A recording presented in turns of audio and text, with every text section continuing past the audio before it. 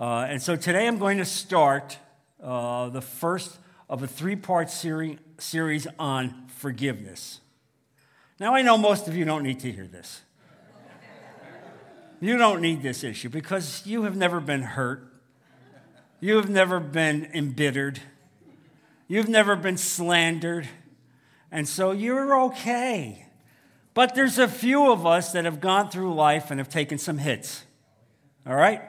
And growing up in New Jersey, I took more than my share of hits. And I'm sad to say, even when I got to Naples, I took a couple of big hits. And so God is speaking to us about how to react to those hits. You see, we have a different obligation than the world. We are the disciples of Jesus Christ. And so we walk with a different mindset. And so we have to understand what it is about forgiveness that God is speaking to us about. And I would say to you this, that I will speak to you often about it in this sermon series, but you cannot be used by God if the root of bitterness remains in your life. It's that simple. You cannot be used. God is not going to listen to your prayers. Jesus will say that. If that root of bitterness stays in your life. So whether you've been hurt by a spouse or by a child or by an employer or even, dare I say, church, even if that's the case, then you have to come to terms with this. You cannot go on with your walk with Jesus if that root of bitterness remains in your life. You need to address it. And we're going to start today and ask the Holy Spirit to speak to you about what it means to have an unforgiving heart. God cannot use you if that's the nature of what you're dealing with. And so here's the amazing thing about forgiveness. Forgiveness is the gift we give ourselves. How about that? It's a gift to ourselves. When we forgive someone who has hurt us or slandered us, we break up the horrible memories that reside in our mind, and we engage in a process that leaves the past and embraces the future. You see, so many of us are hung out on the past. We continue to rehearse what was done, what was said, what I could have said. All right? You know that. And instead, that root of bitterness grows and grows in your heart. And so let's understand today what forgiveness is not. Many people have a misconception about this, and I want to address it to you. Forgiveness is not forgetting. Let's understand that, all right? It's not about forgetting. You can still remember it, but the pain and the bitterness of it are gone. Forgiveness is not acting like it never happened. Well, that would be ridiculous. Of course you know it happened. Forgiveness is certainly not allowing it to happen again. This is important. In other words, if somebody has done something terrible to you, you forgive them, but you don't then open the door to come back into your life. That's important to understand that, all right? You need to address that issue as well. Forgiveness does not mean letting the offender stay in your face even if they are family. And there are people like this. And so you need to understand this, how God wants you to act, how God really looks to have you forgive. And so you can have forgiveness in your heart while never having another conversation with that person. How about that? And yet you are forgiving them. Now, forgiveness is primarily a gift for you and not for the person who hurt you. You don't even have to go and tell the person who hurt you that you have forgiven them. You might choose never to tell them because this forgiveness aspect is between you and God. It's removing the bitterness, the anger, the root of resentment from your heart. It is first and foremost about you. It's not reconciliation. Reconciliation is another thing. Reconciliation requires two people. Forgiveness requires you and your relationship with God. And so here's what you have to understand. Not forgiving is like drinking rat poison and waiting for the rat to die. Right? How many of us do that? I'm gonna just dwell on this. I'm going to dwell on it. And meanwhile, we're just eating ourselves alive, and that other person goes on having no idea what's going on in your mind and heart. And so when we hold on to resentment and bitterness, effectively, we drink the bitterness, we drink the anger, we drink the resentment, and it becomes a part of our psyche, our ongoing psyche. Holding unforgiveness doesn't hurt the person who hurt you. Rather, it only hurts you and the people you love because it causes you to be unloving. And God wants you to understand this. This is all about you becoming closer to God. This is what God wants you to be as a disciple. Now, forgiveness is not about forgetting that anything happened to you. It's not like you had a lobotomy. You understand? It's not about forgetting that these incidents don't happen. That would be a betrayal of yourself. But rather what it is, you no longer feel the pain and the anger and the bitterness and the resentment. That's been removed from your heart because the Holy Spirit has helped you to do this, and that's what it is. We forgive, you see, because we do not want to jeopardize our future by bringing the ugly past in it. We want to have an ongoing relationship with God. You want to be used by God. You want to walk with God. You want your prayers to be answered by God. And so we have to do as Christ told us to do. And it is important to recognize that forgiveness takes time. I don't want you to think, all right, I heard that sermon today. I'm walking out to the parking lot. That's it. It's over. I've forgiven them. I've got a new life. It doesn't work that way, you see. It's an ongoing prayer request, ongoing confession to God, having the Holy Spirit come into your life and deal with it. And so the first step in this process is to make the mental decision to stop rehearsing what took place. How about that? I wish I said this to them when he said that to me. Oh, I can't believe they did this to me. I can't believe they treated me like that. And you could rehearse it in your mind and you go over it. And or maybe it's just me. It's just me coming out of New Jersey. I know this doesn't happen to you, but yes. I spent a lifetime of rehearsing those things. I understand what it is until the Lord really grabbed me and spoke to me. And so you have to make the mental decision with the help of the Holy Spirit to stop rehearsing the pain. Ask God to help you do this. Stop doing it because this is the gift that we give ourselves. Otherwise, you're allowing the offender to live in your head. Is that what you want? You want him to live in your head, in your psyche, so that your future with God is in danger? We have to stop feeding the toxic conversation in our head. The next step after you do that is that we are not to hold the offenders accountable for what they did to us. Well, wait a minute, John. That's a big one. Not going to hold them accountable? No, because there's somebody more important than you that will hold them accountable. It's God. You understand? Nothing that you're doing about forgiving people that have harmed you keeps God from taking care of the scales of justice. And what I've learned in life is that God does that a lot better than I could do. And so I would say this to you. You need to be conscious of this. Don't sit there and try to make the offenders accountable to you. And look at what Jesus said as he was on the cross. Well, this is a great thing to consider. And here's what he said. At the time Jesus was being crucified, he cried, "Father, forgive them. They know not what they do." Now, can you imagine the people that are sitting there, putting him on the cross, draining him of life, giving him the greatest suffering, and he's praying for them? Father, forgive them. They know not what they do. And then if you say, well, only a divine power could do that. How about Stephen? How about Stephen as the stones are raining down on him, as they're killing him? As he looks up to heaven and he cries out, "Lord, do not charge them with this sin." Could you say that? I don't think I could. I hope someday I can. But this is exactly how God wants you to live. And the last step in this process, effectively of forgiveness, is that we pray for our enemies. What? Yes. You pray for your enemies. You ask God to bring them salvation.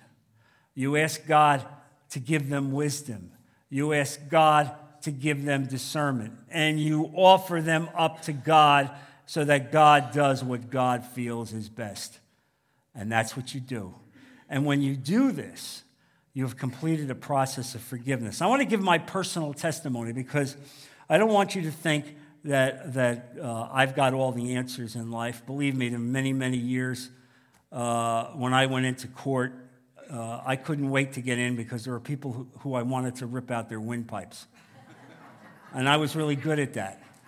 All right? In fact, I would have done it for free. I didn't let people know that. But, I mean, I was basically how I was wired. You understand? So you're listening to a guy who knows what it means to seek vengeance. All right? But only through the help of the Holy Spirit have I changed. And so let me give you an example. You know, as many of you have, that several years ago we were slandered at a prior church. Our reputations were wrecked. We were forcibly removed from that church, as were many of you. We suffered a tremendous amount of pain. In fact, Christianity Today magazine called me and wanted to interview me about what went on. But because of the Holy Spirit, I knelt before God and learned it wasn't about me to try to seek justice. I would put it before God and God would do it.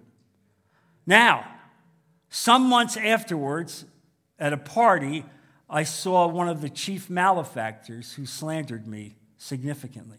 I walked up to him in front of about 50 people, and by the grace of God, I reached out, I shook his hand, I said, I just want you to know that I have forgiven you. I have forgiven you. And I said, and when I see you and when I give you this forgiveness, I cite the words of Joseph to his brothers. What he said to them after 17 years being sold into slavery by them, and he said, what you meant for evil, God meant for good. That's what I said to him. That's what I said to him. This is the grace of God. Now, he didn't try to reconcile. He didn't say, please forgive me. Instead, he said, well, you know, we always thought you should have your own church. Really, really. You see how people act? You see how people act? Didn't matter. I was done. I delivered the message. I did what God wanted me to do, and I closed that book. I could not come up here and preach to you if I still had lingering bitterness and unforgiveness in my heart. Before God, I can say that I have forgiven everyone in this life who in some way has hurt me. I have forgiven everybody, because otherwise I cannot be used by God. And that's the message for you. Because I know some of you are walking around with hurt and bitterness and anger. You don't talk about it, but it's there. It's in that little room that's locked up. You know that. And so God cannot use you. You need to come to terms with this. Now, Matthew 5 is very poignant. Verse 23, Jesus said there and talked about people, and he was referring to the Pharisees primarily, but he said, therefore, if you are offering your gift at the altar, and there you remember that your brother has something against you, leave your gift there in front of the altar. First go and be reconciled to your brothers, then come offer your gift. How about that? God's not interested in your gifts. God's not interested in your worship, even as you're there in the altar. God's interested in your heart. Go and forgive, and if possible, reconcile. But reconciliation requires two people. I'm speaking today about you and the Lord. And so forgiveness must take place first before any act of worship is recognized by God. Now think about that. Some of us have been going to church for years, all right? And we're trying to worship God, yet we got that, you know what I mean. If I could only, I would, right? I just like to come face to face with them in a dark alley, you know. And God sees your heart. And that occlusion is keeping you from being able to have a full relationship with God. God wants to use you in a powerful way. And so Jesus goes even further than this, in Matthew chapter 6, verse 14. And he says, therefore, if you forgive men when they sin against you, your heavenly Father will also forgive you. But if you do not forgive men their sins, your heavenly Father will not forgive your sins. Now let's do proper theology, all right? Let's do proper theology. This verse is very much misconstrued. It does not mean that you lose your salvation because you're in a state of unforgiveness. It has nothing to do with that. When you come to faith with Jesus Christ and you give him your heart and you accept him as your Lord and Savior, you are saved instantaneously and forever, eternal security. But you can still have a daily state of unforgiveness. And so what's happening here is Jesus is telling us that ongoing relationship with God, certainly you're saved, but the day-to-day relationship with God is occluded. He's not being able to use you. You're not being able to advance the kingdom of God because you have this unforgiveness, and that's what it's about. That's why he says you must ask God to help you forgive, knowing that in that way he's forgiving you as well. We want to be able to advance the kingdom. We want to be used. And so Jesus instructs us, certainly in the Beatitudes, how to build into our prayers a request for God to forgive us in the same way that we have forgiven others who have harmed us. Now, that's in the Lord's Prayer. Lord, forgive us our debts, our trespasses, as we forgive those who have trespassed against us. Now, I know a very godly man who says, I can't make that prayer, John. I can't make that prayer. I said, why? Because I can't say to God, don't forgive me, God, as I'm not forgiving others. And I said to him, no, that's a prayer you must make. You must make, because that's the daily confession to God. You're saved. You've given your heart to God. You're going to be with God forever. Now, daily, you need to come to terms and understand that. And so we want God to restore a right relationship with us. And that's what this is about. Jesus is saying that to ask God to forgive your sins while you're not forgiving those who have trespassed against you makes you a hypocrite. And God despises nothing more than hypocrisy. We cannot walk with God in true fellowship if we refuse to forgive others. Really, what this becomes is a daily mindset. As you begin this process, what you find happening is your spirit changes. You become a more loving, forgiving person. Even as the hurts come about, even as people do unkind things, instantaneously you're forgiving them because your mindset, your heart is changed as the Holy Spirit takes over your life.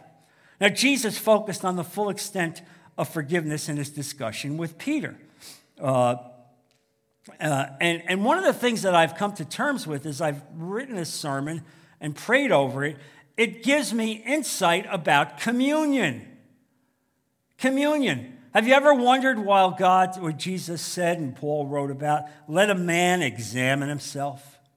Let a man examine himself before he takes communion. Well, what do you think the examination process is about? He's speaking to saved Christians. They're about to take communion.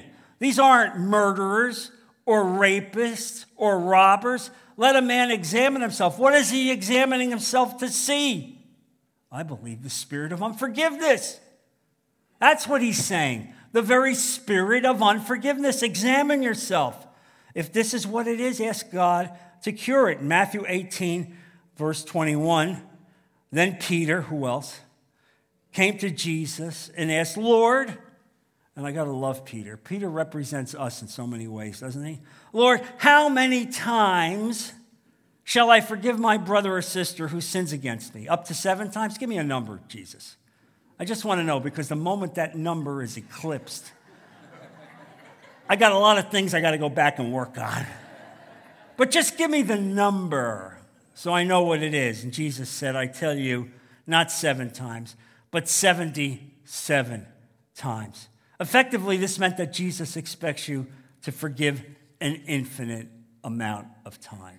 And what I would say to you for the rest of your life, as you walk with Christ, every day you must forgive. That's the nature of what we signed up with. This is what Christ brings to us. This is how we have a life that impacts the kingdom.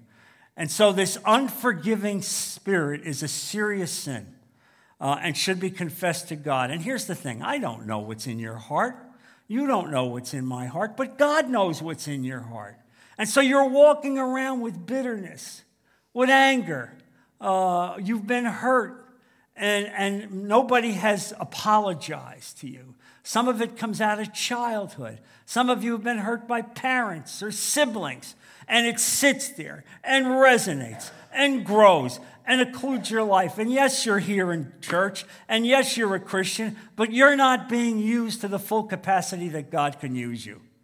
You need to come to terms and understand this. This is critical. And so we need to understand that. God will not hear your prayers unless we show ourselves ready to grant forgiveness. Now, Matthew 6 does not teach that our eternal destiny is based on forgiving people. It's not. It teaches that our relationship, our ongoing relationship with God, will be damaged if we don't forgive. And that's critically important. God wants to use you in the kingdom.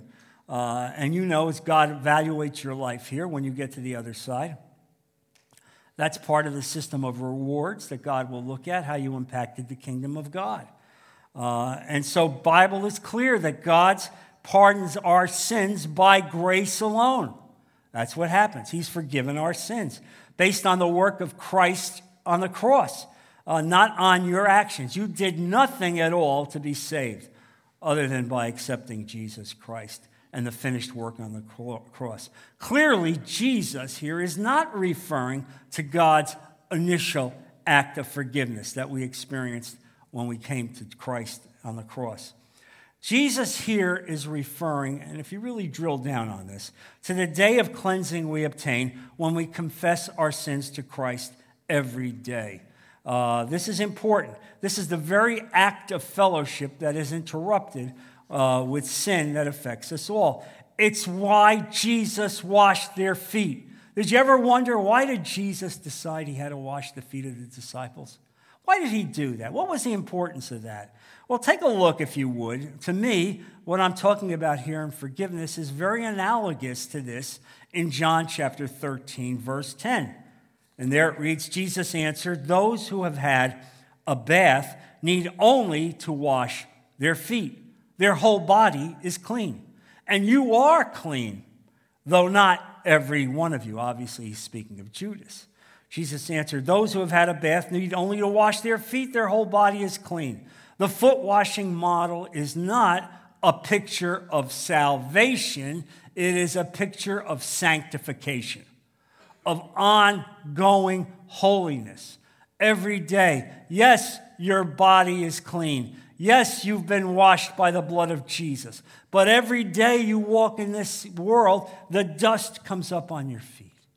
And Jesus wants to wash your feet. That's what it's about. That's really part of the very important and practical aspect of communion. It is an important aspect of sanctification. This is what is required by God to be used by him. I'm starting the new season with this sermon because I want this church to go out into the world and be used mightily by God. I want each and every one of you to impact the kingdom of God. I want you to go out there and fight the evil that we swim in. This world has never been as bad as it is today. And God needs spiritual warriors. And you cannot be a spiritual warrior if you have unforgiveness in your heart, if your feet have not been washed. And so as we focus on this issue, you need to remember it involves only you and God. All right? This is not reconciliation. Reconciliation requires two people. And so you can never reconcile with somebody unless their heart is ready and been touched by God to reach out and ask you for forgiveness as well. That's not your job, okay? That's the job of God. This is about forgiveness. And so you need to understand how important this is. And the difference is that if forgiveness is for the past and only takes one person. Reconciliation is for the present and takes two people building trust into the future. That's not what I'm speaking about. But here's what you need to understand, and this is critical. Removing a violator from your life is your right. That doesn't mean that you do it with anger or resentment as you pray to forgive them. You have every reason to remove them from your life. You can basically forgive them and remove the negative energy surrounding them. You understand that there are certain people that you can't really affiliate with. You know this. They come into your life and you feel the negative energy. You feel the resentment, and God doesn't want you to do that. So as you forgive, don't think that it's imposed upon you to have an ongoing relationship. No, it is not. You can evict them from your life and refuse to allow them access to your life until they change their behavior. It's that simple. They have to change their behavior. Forgiving someone does not ever give them license to do it again. All right? Understand that. Understand that. And so we see the pattern that Jesus has set for us. We see the pattern that God has indicated to us. And so we understand how he wants us to live. Now, the question for us is this. What do we have to do to enhance our walk with Jesus? Well, confession is the key. Here's the key. Even as you're in church right now listening to this sermon, I hope the Holy Spirit is saying to you, God, Joe, you have to confess this to me. John, you have to reach up to me and ask for help. Sam, you need to tell me what you need in order to address this issue. I know what you're suffering. And so it's the key to your ongoing relationship. It allows you to confess. Why? First, as you do this, first, it gives you a greater understanding and appreciation of the cross. You understand this? As you go through this process and you ask God to forgive you, you appreciate the cross. I can only appreciate what Jesus did on the cross when I continually examine myself. That's why communion says, let a man examine himself. Because in the examination process, you appreciate what Jesus did for you. He died on the cross for you. And you can't even forgive your neighbor because they said some word to you or some sentiment to you, and you can't forgive them. Well, you understand what Jesus did on the cross. Secondly, we have a greater understanding of the work of grace. You have been surrounded by grace. You have been saved by the grace of God. Remember, grace is unmerited favor. All right? Everything that you have was not earned for. It was in spite of yourself. God gave it to you. That's grace. And you need to recognize that even as you approach unforgiveness. Third, and this is critical, uncontested sin in any area of our life provides the bricks with which the enemy builds a stronghold. Don't you see how this works? This is all how Satan works. He looks at you. He sees that you have resentment and bitterness and anger, and then he feeds into it. He says, yeah, think about it, what they did. They don't deserve that. You need to punish them. And it builds and builds and builds. And so you see this and you understand that Jesus recognized this and told us that's why we have to ask God to forgive our debts as we forgive others, because he's aware of this ongoing brick building of Satan in your life. And this becomes critical. When you study the Beatitudes, especially Matthew chapter 6, this is where you see it very clearly indicated. And so we need to make sure and understand this. God will not hear your prayers if you are laboring with an unforgiving spirit. It's that simple. That simple. And so in order to advance the kingdom of God, we must remove entirely any root of bitterness within our hearts. And for some of us, this goes back to childhood. It goes back to childhood. It may go back to early days of marriage.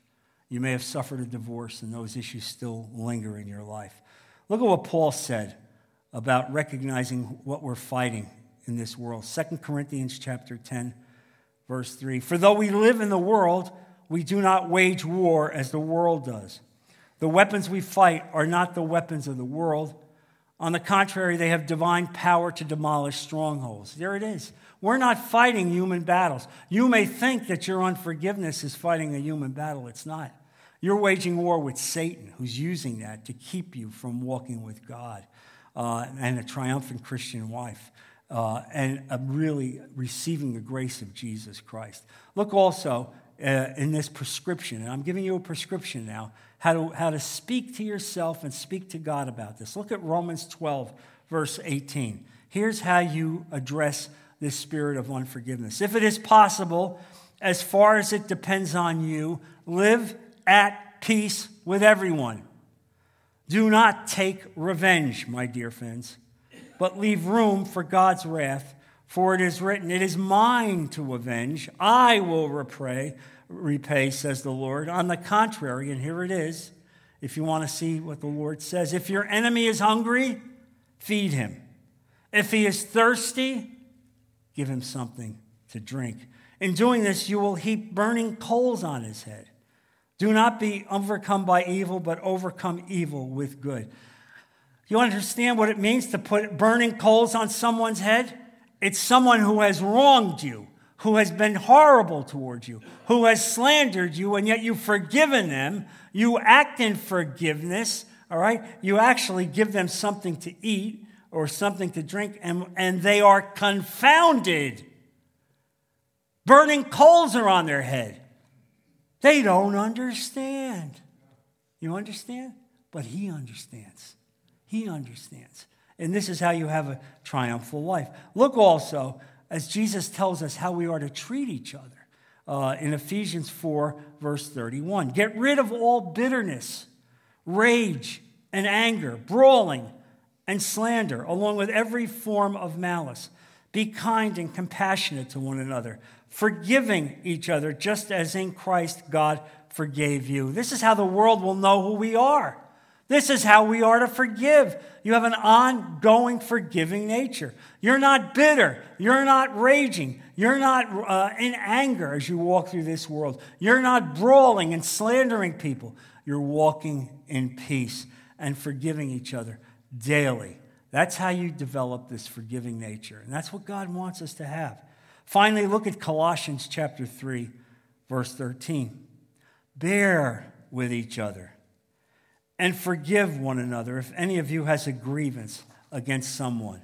Forgive as the Lord forgave you. Forgive as God forgave you. Remember what was done on the cross. Approach your life every day with that mindset. Forgiveness. Lord, I forgive them. Lord, I pray for them. I pray that this message resonates in your heart and that you ask God to come to terms with any lingering issue that you have, because he wants to heal you. He wants to use you. He wants to raise you. You want to become a powerful tool for God. This is the only way you can do it. Let's bow our heads. Father, I thank you so much for the message that you have given us today about forgiveness. Father, we don't know who has this issue in their heart, but we're all human. And so in some ways we all do, Father. And so I ask you that you give us discernment, that you convict us with the Holy Spirit. Let us know today who we have to forgive and bring it to our mind and bring it to our hearts and let us forgive them today. Empower us, Lord, with the Holy Spirit. Raise us up so that we can do this. Help us, Lord, as each and every one of us do this, that we become a triumphant church, a church where people can come and be forgiven and embraced and loved and affirmed. This is what you have told us to do. This is why this church has started. This is the lighthouse that we are. Help us, each one of us, Father, to be able to be used like this in this way as we put all of this in Jesus' precious name. Amen. God bless you, church.